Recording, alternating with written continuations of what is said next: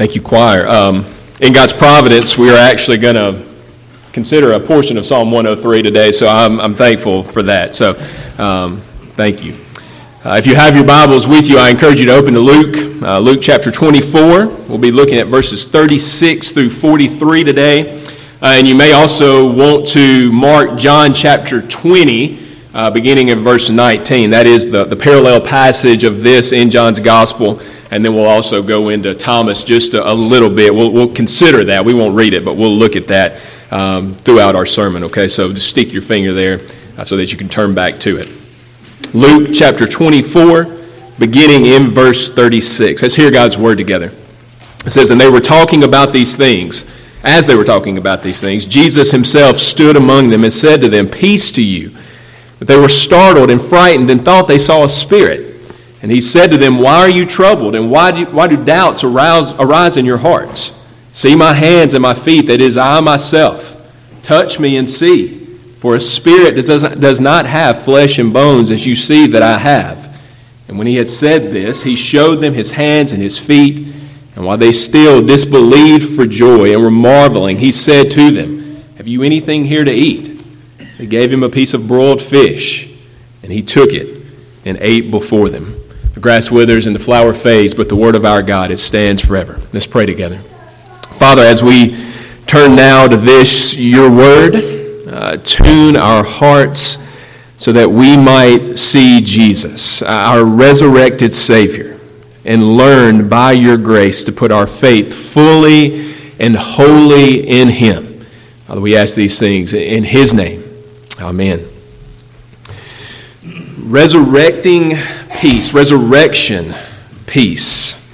Well, this morning we come to the final post-resurrection appearance of Jesus in Luke's gospel, and it is sort of the climax of what has been building really throughout Luke's gospel. I know we began this thing some 2.5 years ago, and so it's hard to remember all the way back to the beginning of this book. But trust me in saying that this is what Luke has been driving us to all along. His goal was to show us the truth of who Jesus is and who he was for Theophilus. And so now he comes to what is the most glorious section of the whole thing. Jesus crucified, died, buried, but now alive, full and well alive. And so this is the theme of the whole book, to be sure, but it's also sort of the climax of what was begun in chapter 24, right? There we had that first Easter morning. The ladies, they run back to the tomb. They find it empty. They find the angels there who say, "Why do you seek the living among the dead? He is not here, but he is risen." And we saw how in that moment, sort of the embers of the flame of hope, they were lit.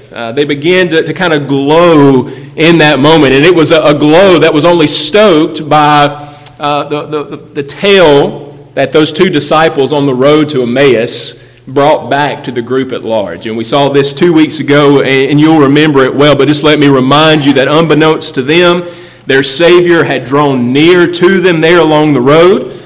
He had taught them from all of the Old Testament scriptures, from Moses all the way through the prophets. He opens it up to them, and he says, all of this is about Christ. All of this is about me, about Jesus. And then he had stayed with them at their bidding. He had stayed with them to share fellowship, to share a meal. And through the breaking of the bread, through the reality of God's word burning in their hearts, they recognize, as he breaks that bread, they recognize their Savior with them. Now, he is alive, and they see him there. The problem, of course, was that as soon as they recognized him, what happened? He disappeared. And so for sinful men, for those who were not in the room to see what those two disciples had saw, it left enough uncertainty that while the fire was burning, it was not the raging inferno that it should have been at this point. Doubt still lingered. But then we turn to our passage today, right? Here, in what is before us, Jesus, once and for all, he puts all those doubts to to rest. Here, confronted with the real bodily resurrection of our Lord, these disciples, they have no choice.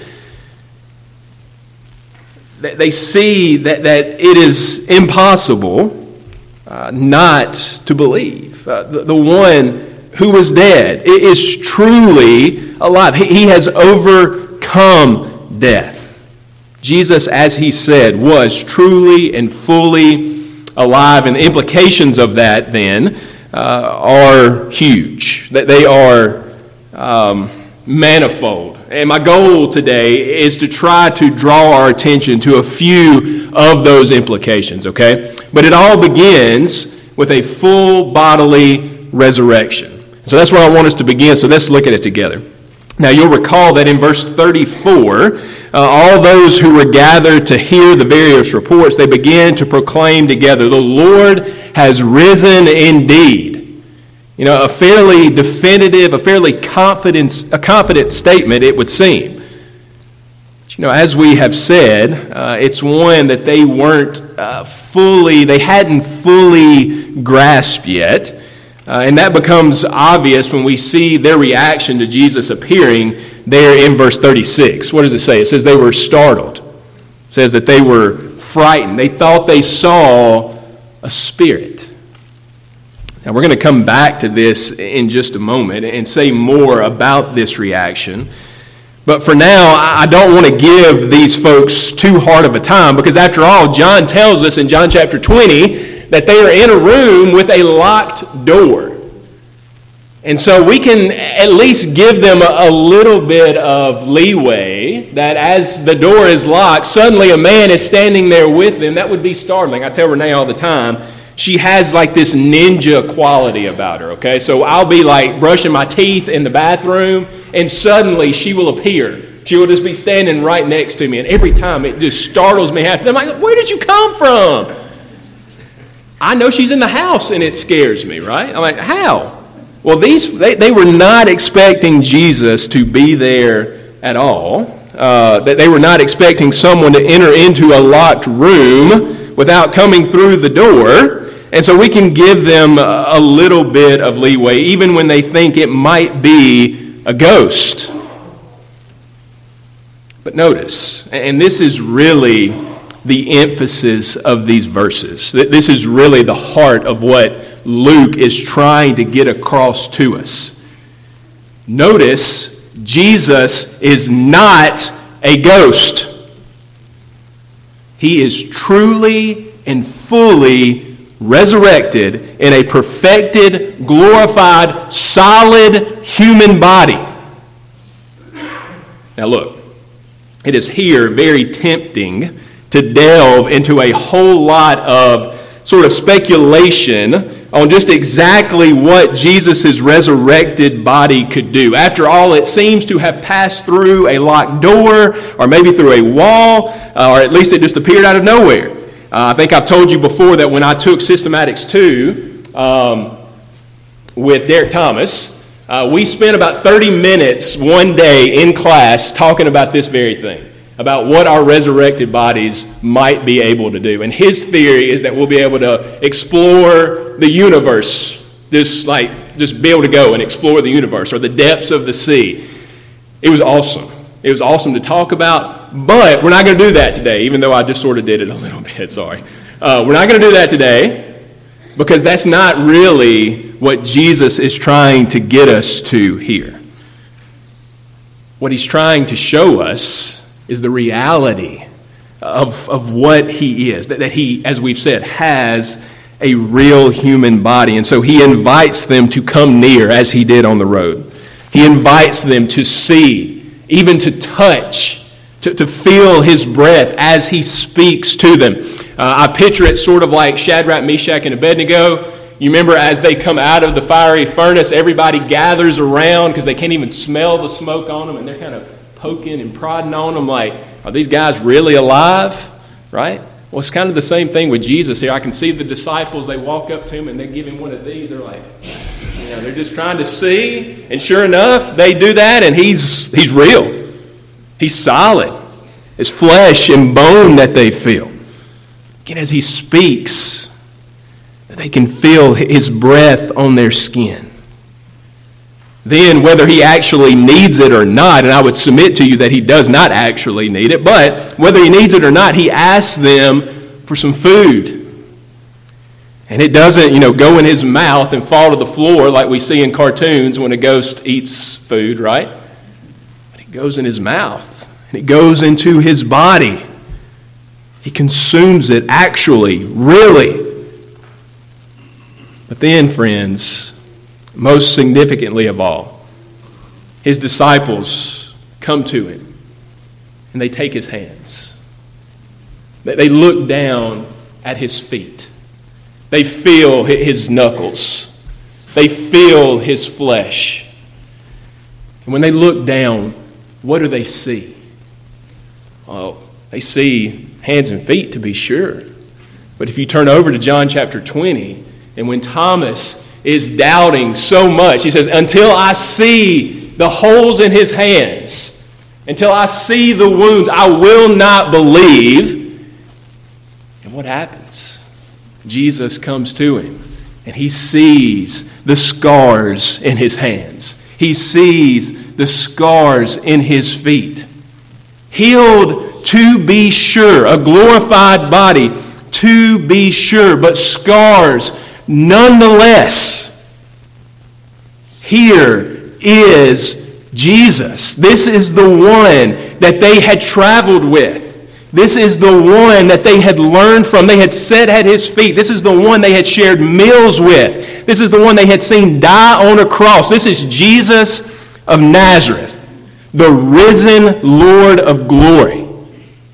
He was truly bodily resurrected. And again, friends, the implications of that, not only for them, but for you and I right now, are huge.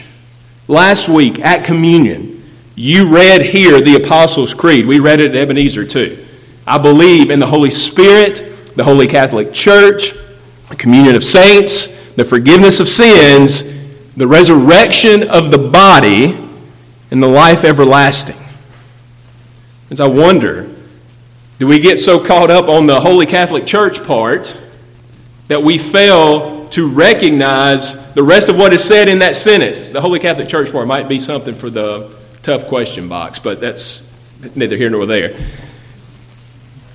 Do we recognize what we read when we say, believe in the resurrection of the body? Why is it important? Why do we say that? Why is it necessary? Well, friends, the second thing I want you to see in this passage is full salvation peace. Full salvation peace. As Jesus enters the room, notice what he says there in verse 36 to those who are gathered. Peace to you. Now look, we could do as many have tried to do and pass this off just as sort of the traditional greeting in that day and in that age. And certainly it was the usual way that people would greet one another. They would say, peace to you, and they would say, peace unto you. But as J.C. Ryle says in his commentary, I find it really hard to believe that when Jesus in this moment says, peace to you, that it is not loaded with significance, loaded with meaning, particularly for this group that is gathered together in that locked room. Consider the state of these men. Now, we've done this several times, but we're going to do it one more time. They had done the unthinkable. They had abandoned and forsook their master, their Savior. They had watched him tried and mocked and beaten and crucified, and they didn't intervene.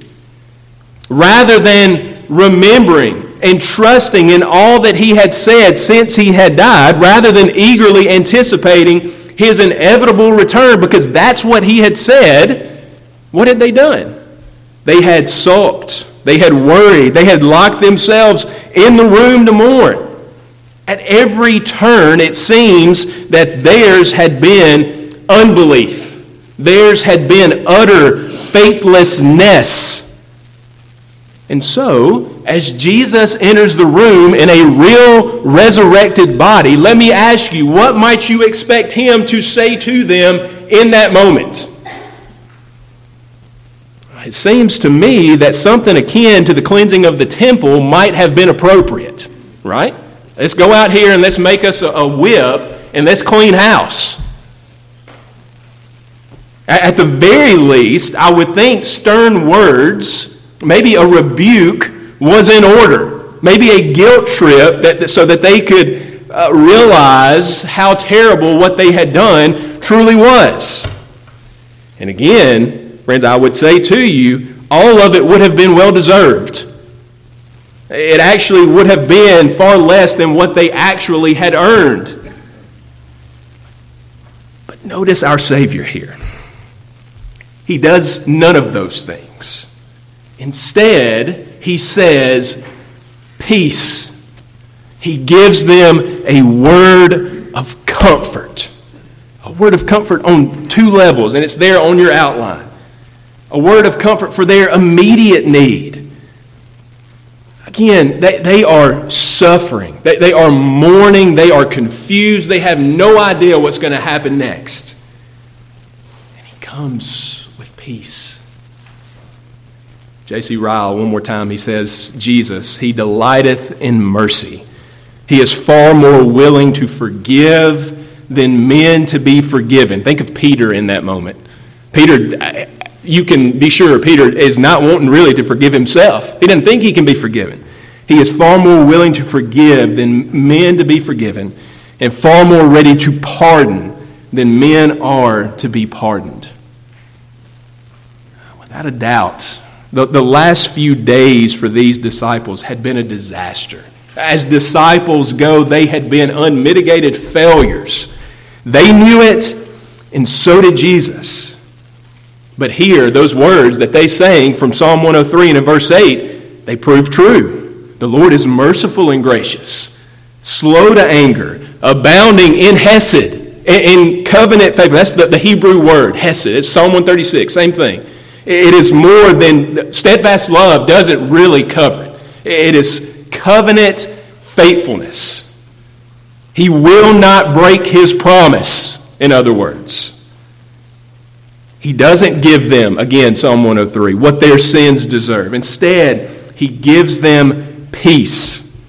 Peace that is in the immediacy, but also, second, peace that is for a lifetime of sin. It's not just the past few days that Jesus is covering here. As he stands there, it is proof, it is assurance that what he had declared from the cross, it is finished. Here is the proof that it's true. God is confirming it. God has accepted his Son, the sacrifice of his only Son, the spotless Lamb of God. He has deemed it worthy. Worthy to overcome Satan, worthy to overcome the curse of sin, and worthy to atone for any who would put their faith in him. This, the resurrection, the true bodily resurrection of Jesus, is the stamp of approval. It is God's loud amen to his Son and to his work. As we said at the beginning in chapter 24, the resurrection is not just a footnote. It is not just an appendix to the crucifixion. But it is the seal that all sin, a lifetime of sin, has been overcome. That peace truly does reign in Christ. And notice, don't miss this, because Jesus' is an actual bodily resurrection. Notice that declaration that it is finished, it is a declaration that will be obvious for all of eternity. Friends, even now, Jesus has a real human body. And what does that body bear? It bears scars. Scars in his hands. Scars in his feet. For those of you who are resting in Christ today, have you ever considered the fact that one day, like the disciples, you will hold those hands in your hands? Have you ever considered the fact that when you do that, you will look down and you will see those scars? Scars that are for you. Scars that sealed your pardon, that sealed your place. Scars that have given you peace with God. Friends, that is what we all look forward to, seeing Jesus truly resurrected, seeing the reality of it all there in his flesh. Well, it's no wonder that they disbelieve for joy, is what Luke says. It certainly seems too good to be true. And it's no wonder that in John chapter 20 and verse 28, Thomas, after seeing the reality of those nail-scarred hands, he cries out, "My Lord and my God." Here is the Savior before him. Here is God in the flesh, standing in the room with him. Jesus, again, Psalm 103, one last time, Jesus has separated from us our sin as far as the east is from the west. Salvation is secure, and here is proof positive that that's the case. Full body resurrection. Resurrection peace. Thirdly, in this passage, and finally, I want you to notice a full eternal hope. So we've seen a full bodily resurrection, full salvation peace, and then finally, a full eternal hope. Now, as we've said, the resurrection is necessary to seal our salvation. Paul says that in 1 Corinthians 15. If Jesus is not raised, then we are most to be pitied, right? But as we conclude, I want us to see how necessary it is for us to believe and how practical it is for our Christian life. We say those words in the Apostles' Creed, but what do they mean for us even now? Well, friends, go back one more time to verse 34. I said we were going to come back to this. Again, the disciples declare, "The Lord has risen indeed." And the statement, we see it there, seemingly an intellectual assent, at least, to the reality of what is before them. But what's obvious in verse 37 is that while they would have said the right thing, they didn't yet fully trust or believe it with all their hearts. They could say Jesus was alive, but they didn't really expect him to be physically and bodily standing in the room with them, or they wouldn't have been quite as startled or as scared, or they wouldn't have said, "Hey, this is a spirit here in the room with us." Well, friends, I want to submit to you that while most of us would intellectually affirm a bodily resurrection, we would say the Apostles' Creed with no problem and with confidence, it's something altogether different to believe it, to trust it. And our failure to do so, it leaves us in the same position that it leaves these disciples in our passage, startled, frightened, often perceiving the whole situation wrongly. Consider, for instance, the person awaiting a diagnosis. Consider the person awaiting cancer treatments. Consider the wife or the child or the friend who is standing by a bedside or at a graveside. What hope is there for any of those folks if there is no resurrection from the dead? Say there is none. Sure, we could, for a time, our circumstances might get better. Some kind word, some passage of enough time maybe can numb the reality of the pain that we feel. But ultimately, if death is the end, then there is no hope. There is nothing to look to beyond that. We need, not just in theological terms, a resurrection, but to stand in this world, to have hope for each new day. We need a resurrection. Let me ask you this. what do you picture eternity as? Is it a disembodied state? Is it angels and clouds and harps and all of that sort of thing? Friends, can I be just completely honest with you? Neither of those options are very appealing to me at all. Like, I like to play music a lot, but eternity with a harp is not really what I'm thinking about here. Thankfully, neither one of those are biblical pictures. They both stem from a failure to understand what we confess and what we have seen in Christ today. We will have real human bodies. We're not all going to be angels. We're going to be humans with glorified, perfected bodies to be sure, but bodies that can eat and that can drink and that can shake hands and that can run and dance. Yes, Presbyterians, we can dance and work even. How about that? I know we don't like to go to work, but we'll work. And it'll be good work, and it won't be work like we experience here. In short, I can't tell you all the details, but in short, we will have a corporal existence. Real bodies. Now, let me tell you something. That gives me hope. It gives me hope for the next life. That when this is over with, that God's going to, this body, as much trouble as it gives me, and the older I get, I'm about to be 40, I feel that truth, like aches and pains, and some of y'all are laughing at me going, you don't even know anything yet. And that's true, but I do feel them. Guess what? There's a day coming where I won't feel those anymore. I won't feel the pain. I won't have the sickness. Our friends that we've prayed for earlier today, they're resting in Christ. There's a time coming, and it may be soon, but they won't have that. Now, we do confess that to be absent from the body is to be present with the Lord, and we rejoice in that truth. But friends, that's not the end.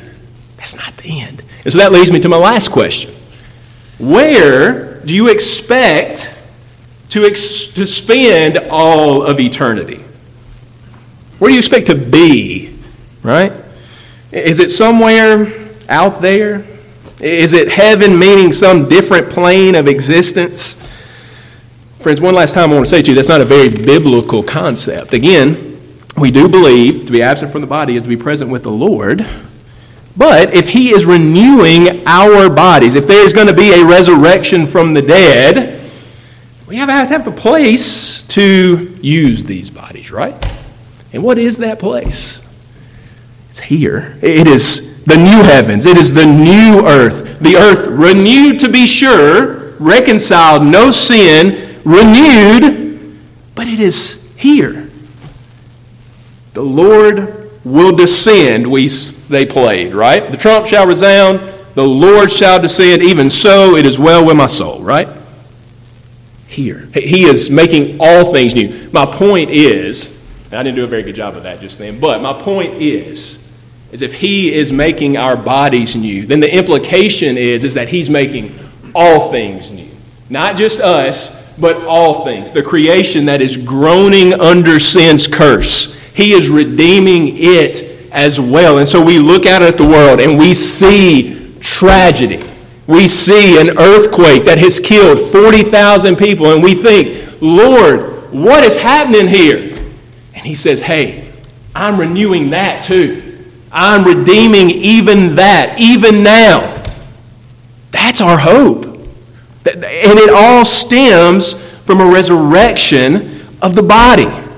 Our goal is not simply to get out of this world, because it is here that the kingdom of God will be consummated once and for all.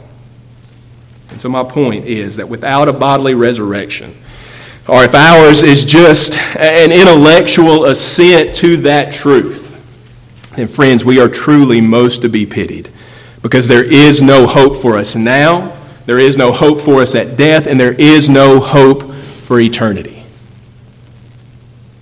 So I ask you, you believe in what you read here in Luke's gospel today? Do you believe in a real bodily resurrection? Believing, starting with Jesus Himself, I said several weeks ago that eventually the evidence for Jesus' resurrection will become so overwhelming that if we don't believe it, it's simply because we do not want to believe. We believe things that are far less attested to than this in history. So I ask you one last time, do you believe? I'll end in John chapter 20 and in verse 29. Jesus said to him, to Thomas, "Have you believed because you have seen me? Blessed are those who have not yet seen and yet have believed." The footnote in my Bible says the readers of John's gospel, that's me and you, are at no disadvantage as compared to Jesus' first followers. Why does he say that? How can he say that? We have not actually yet seen those scars, have we? Well, it's because Jesus has left us this. He has left us His Holy Spirit. In this Word, in His Spirit, we truly see the resurrected Lord. We cry out with Thomas, "Our Lord and our God." We say along with the disciples, "The Lord has risen, and He has risen indeed," as we pray together. Father God, we thank You for that truth. It is the truth that gives us hope, that Jesus has come and He has died in our place, and He has risen again. Next week we will consider finally His ascension, and Lord, we thank You for that truth. But Lord, now we are overwhelmed with the reality of the resurrection, that one day You will make even these bodies of death, You will make them new and whole. As we think about our loved ones, as we think about ourselves, what hope that gives us. As we think about eternity, what hope that gives us. And so, Lord, we pray that You would, even as hard as it is to wrap our minds around, as the disciples did, they disbelieved for joy. Or we feel that in our own hearts, even now. As hard as it is, Lord, give us that assurance. Help us to rest in the truth of what You have said. And Lord, we pray that through it all, Jesus would be glorified. And we ask it in His name. Amen.